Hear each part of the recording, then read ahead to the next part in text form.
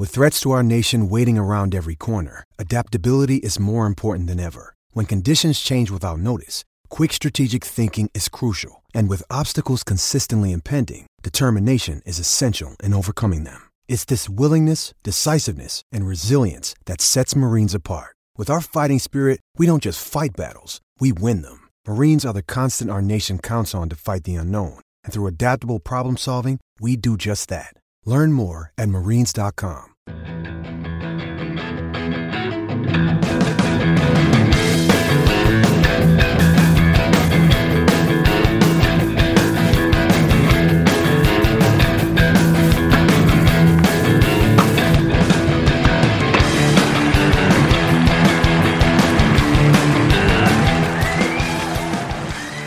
You're listening to the Tennis.com podcast, and here's your host, Ed McGrogan. Hey everyone, welcome back. Tennis.com podcast. We're back in New York, welcoming back Steve Tignor. Richard Pagliaro comes down too. Steve made it from across the world. Richard and I made it from the ice and the other remnants from polar vortexes and such. So kind of a good job everybody getting here. Steve, how was Australia? Australia was great. The weather was great. I was glad not to be It was good? here. Yeah, well, Really? It was hot the first week, but otherwise it was good. And the tournament was good. Yeah. You know, it really got better at the end, and, you know, I thought it was one of the better tournaments I've been to down there. And how you liking the weather back here? I don't know. I need to find a tournament in February, I think, to go to somewhere. Maybe Rio for a Cleveland? month. No, not Cleveland. Not Cleveland. Yeah, it's true. Rio gets on the schedule this year, and a couple other tournaments get a facelift too. Like Acapulco goes clay to hard. February has kind of been shifting a little bit over, from years past. I think it gets a name as a very slow month of tennis, but there actually is a lot going on. Whether it's really of great value, that we're going to look in 10 months from now and remember it. I don't think you want to go that far. I think a lot of it will have to do with whether Nadal goes to Buenos Aires. He's supposed to play Buenos Aires and Rio, and he's sort of the reason I think that people are thinking this South American tour can become bigger. He played it last year, but it's still a little unclear whether he's going to go to Buenos Aires. I think his back is okay, but he hasn't completely decided. And especially if down the road, an event like Rio does pick up, it's a 500 event. If that does tend to generate, interest, I think beyond the typical entrance you'd see down in South America, it has had that Latin golden clay swing for a while, but that really has been limited to just the typical dirt ballers that we see there, and you can feel kind of a little bit of a change bubbling amongst this month there. The other tournaments of note are going to be in the Middle East. That's for WTA, Doha and Dubai. Doha precedes Dubai. Doha's first. Yeah, and that's a loaded field every year. Obviously there's a lot of money being thrown around there. We're going to see Serena back at that, among others there. Yeah, we have Serena. Azarenka's pulled out, but Serena, Li Na, Radwanska, most of the other big names. Sharapova's not in it, but really that's the first tournament where you see some of the Australian Open, some of the storylines there start to play out, and it doesn't get a lot of media attention in the West. Unfortunately, we sort of focus on Indian Wells next, but Doha and Dubai, because of the amount of money that's there, they get full draws, and the draws aren't big, so there's a lot of good matches right from the start. That's true. Yeah, some of these are as small as 32 player draws. I mean, Richard, do you, for these tournaments, and there is a men's one too, of course, in Dubai, where Djokovic, he's the two-time defending champion there. They get just as stacked of fields for that event. As Steve said, these rosters are as good as Masters events in many cases. So, but do you really value? I guess what I'm trying to say is about this whole month and these tournaments. Do you value them as really good barometers of where players are at, or is it more kind of still like a money grab event to you? I think there's an element of money grabbing in it, but when, as you guys just said, when you have that kind of depth in the field, I think it's really important. Also, psychologically, remember the year Murray went to Australia, got to the final, lost, and he was just in this malaise for like 2 months. You see how players respond to, if they had an early loss in Melbourne or if they went deep. I think it's just a good indication of the desire and psychologically how they can sort of bounce back from that first major, especially because the conditions are so brutal the first week. I mean, how do you guys expect Rafa to bounce back from Australia? We just brought up his name, and it was, obviously from watching that final, it was as clear a day as this was not a good injury. Backs in tennis, that's never a good thing, of course. And as I think we've written about, if it wasn't the knees or the hand, it was out of nowhere this back came there. But Rafa is still tentatively scheduled to play in a clay event in South America. I mean, what do you see from him this month? Well, last year this was the time of year where he really got back into it. He got his confidence back. He won a couple tournaments down there after he'd been out for 6 months.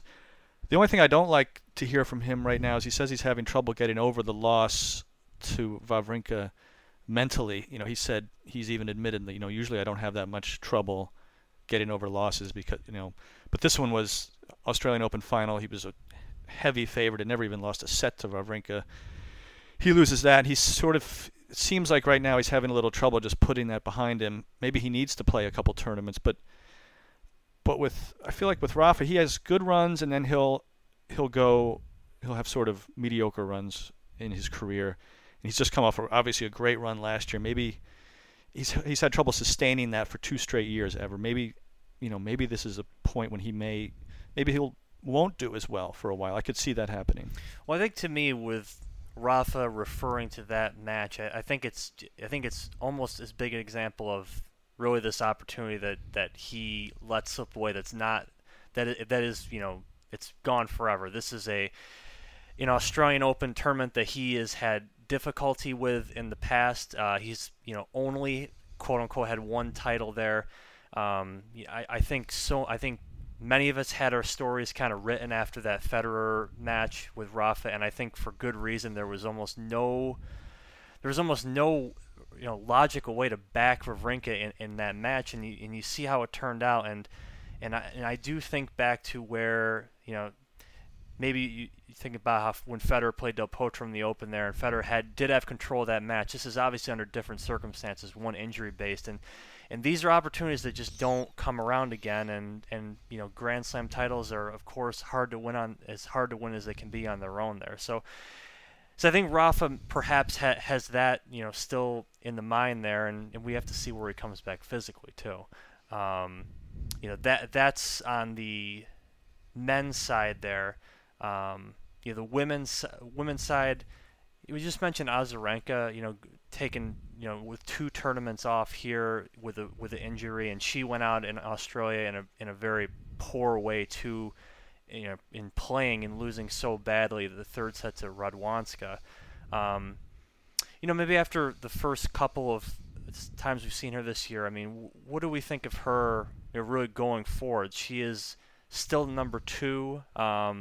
Maybe, certainly not a convincing one probably at this point, and Li Na is only a couple points away from overtaking her, actually. I would say based on current form, you have to put Li Na ahead of her, although the rankings say otherwise. I was a little surprised with Azarenka that she wasn't able to sort of reset at any point during that Radwanska match, where it was sort of she sort of reverted back to her younger self, where it would be injuries or she would just get a little bit down on herself, and it all kind of snowballed on her, whereas we've seen her in the last few years where she's able to shake off a poor set or a 5-game swing and come back, break right back.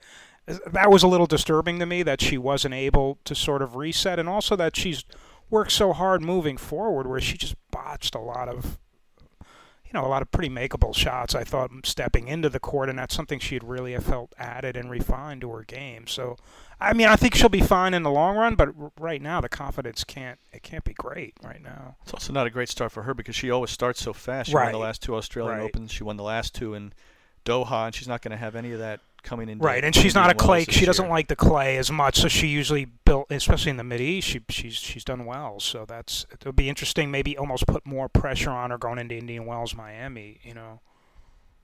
What do we think about Lee also in this month? She is going to be in Doha. Is that correct? Mm-hmm.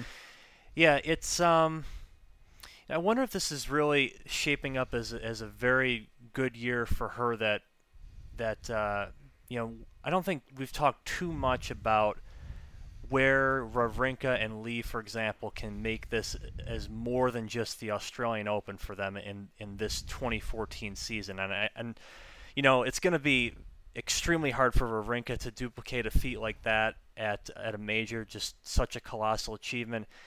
Lee, that's a different case, I think, in her. She really, I think, only has to get around Serena in a way, whether, it's by her own doing or, as we've seen, Serena can, go down, of course. She's not invincible, obviously.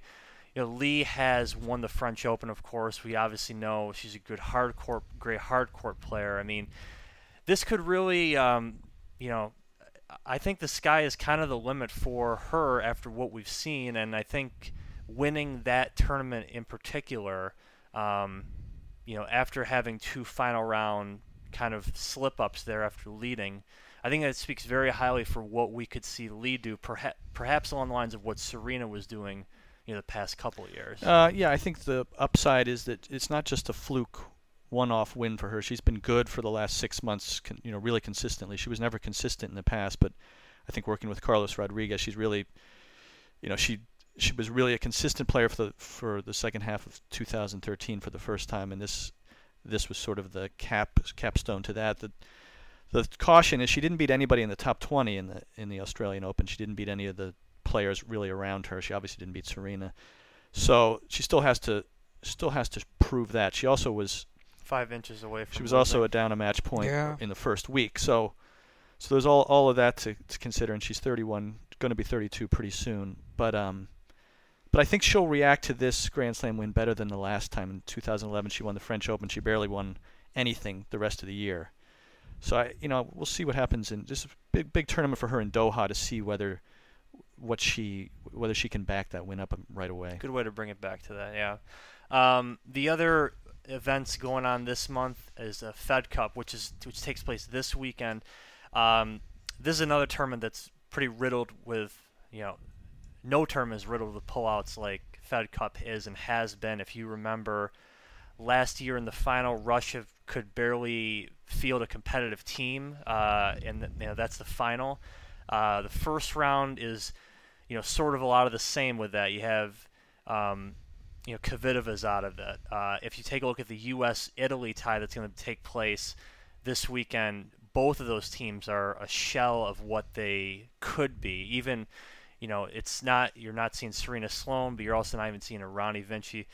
And these are the defending champion teams I'm referring to, Italy, Czech Republic in previous years here. You said Sloan had a pretty nice remark about the Rock and Roll City in Australia. Yeah, I guess she's not a Cleveland Browns fan, I guess. She basically said that February in Cleveland doesn't interest her too much. You can understand some of the players, right after Australia, that making that sort of commitment, but it is like when you look at Russia and Meskina is the name that jumps out on you, and she's the captain. It's kind of depressing. It's kind of sad. I don't think it would have jumped out at me even when she was playing, let alone. I think it has a lot to do with the schedule too. Yeah, the schedule is. Davis Cup. They went a couple years ago. Went to a schedule where they had the tournament. They had the rounds immediately after the Grand Slams. It was, the next weekend, and that was sort of. I think they shied away from that in the past because they didn't think players would want to come out of a Grand Slam and go straight to Davis Cup. But they decided to try it because they thought that might be better than waiting the way that actually worked out not as well to wait because got into conflicts with other tournaments. And I think that's what you have with Fed Cup. One thing you have with Fed Cup this week is it's a big conflict with Doha coming up right after it, to go from Australian Open to Fed Cup to Doha. Pretty much only Radwanska's doing that I know of, and she'll play anything. But I think that maybe Fed Cup needs to think about what the Davis Cup did. Yeah, and for Doha, it's players that could be stationed anywhere in the globe, having to make a flight, to obviously thousands of miles away potentially, for that. One other ITF note this week is on the heels of Switzerland winning their Davis Cup tie of course, with Federer, you had the announcement from him that he indeed is going to play in the quarterfinal round, and you can only assume that means the rest of the tournament. So Switzerland, they win 3-0, as you would certainly think they would with Federer, Wawrinka, and playing a Serbian team that didn't have Djokovic or didn't have anybody else of great competition against them. And things are, this is a story that we were here last week, and it was a total surprise to me when Federer said he was going to play. And then about 5 minutes later, it was like, oh, they have to be the conclusive favorites in this entire tournament here. And they're going to get a relatively easy next match at home against Kazakhstan. From that point on, it really doesn't matter where they play or who they play. They're going to be the favorites anywhere if those two are healthy. What do you think about all this this development here? This certainly is as little as I think we're going to be talking about Fed Cup. We're going to be potentially talking a lot more about Davis Cup, especially assuming Switzerland goes on and stays in the semifinal round, give a lot of life to the post-U.S. Open stretch of events. Yeah, I think it was a surprise that Federer did it, but it makes total sense. He wasn't playing Rotterdam. This was a real opportunity for them to win.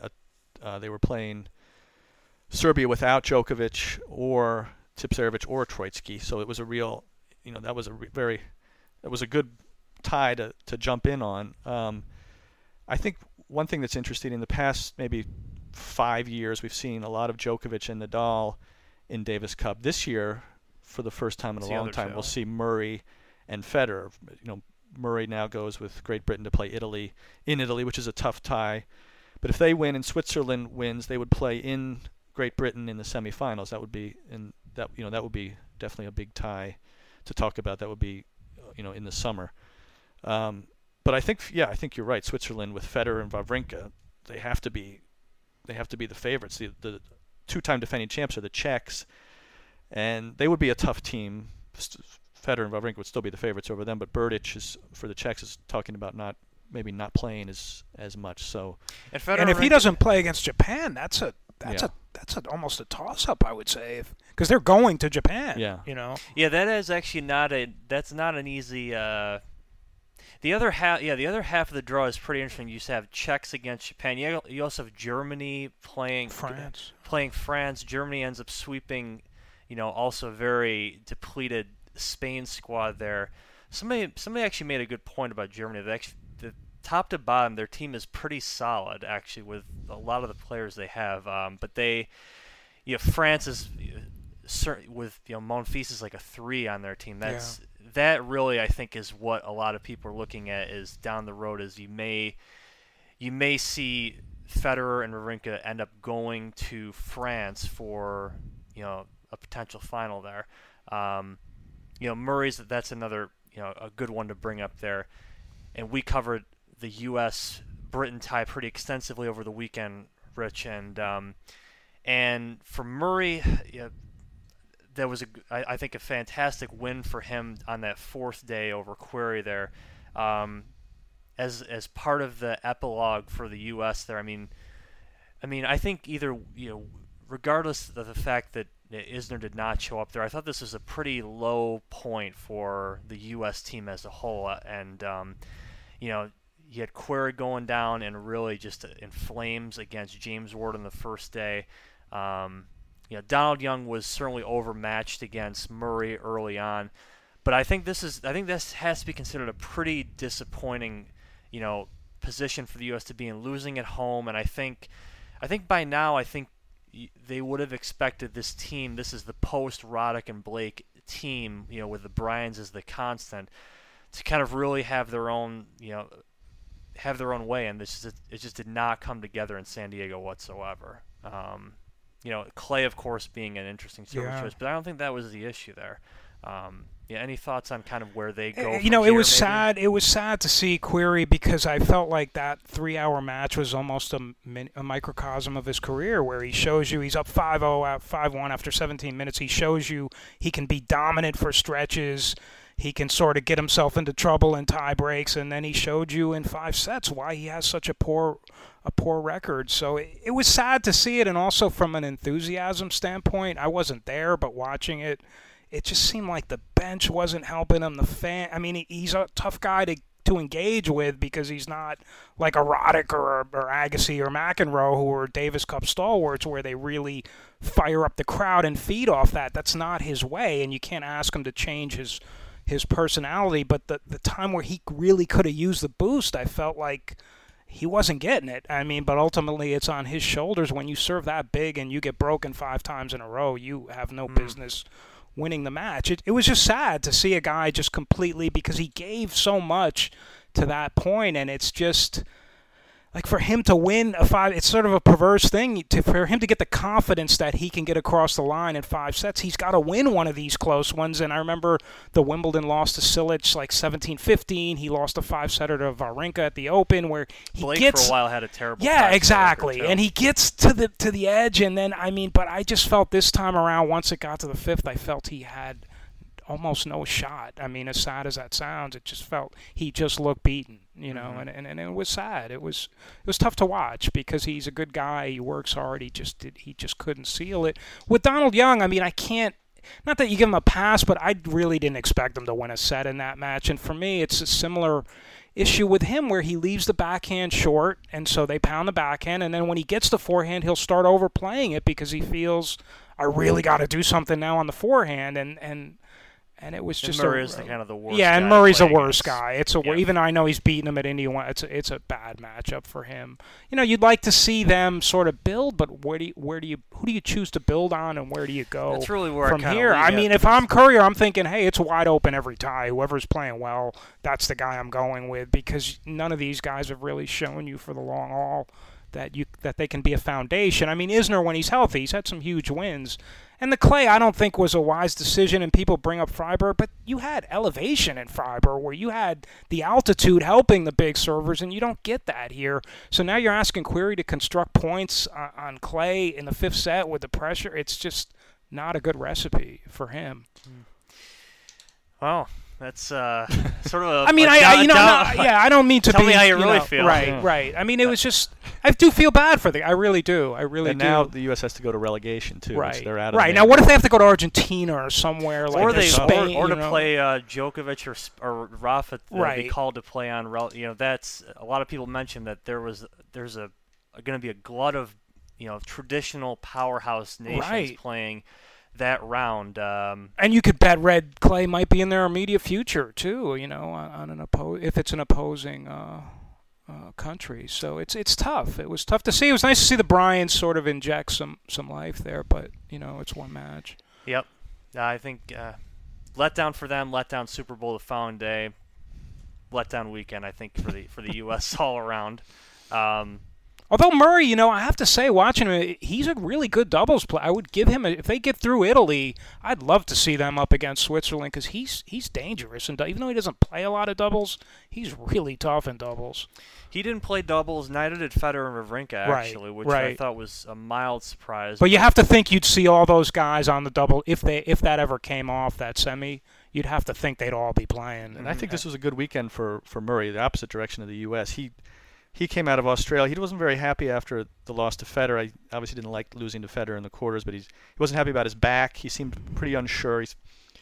I could have sworn for a second he was going to, in the press conference, he was going to say he was pulling out of Davis Cup. I think he was really thinking about it, but he didn't. And it's good because I feel like this weekend was a big confidence builder for him to play some pretty tough clay court tennis, physical tennis, and to get through it. I think that's a little bit of a turnaround for him. He made a good point after the Querrey match. He said that was one of the tougher matches he's played in a while. He said that. The first 2 sets were neck and neck, and he said what he did in the third was just try to take a little pace off on the serve to Querrey's backhand, make him generate his own pace, and I thought that's exactly what Ward did the first match at the end. Just 3/4 serves, kicking him into his backhand, let him try to create something, and he struggles to do that on the backhand. Yeah. Very good. Potpourri Podcast. We touched on a lot of things. We will be back next week with more during Doha. Have plenty more to talk about as well, I am sure. So thank you, Steve Tigner, Richard Pagaro, and Ed McGrogan. Thanks for listening to Tennis.com Podcast.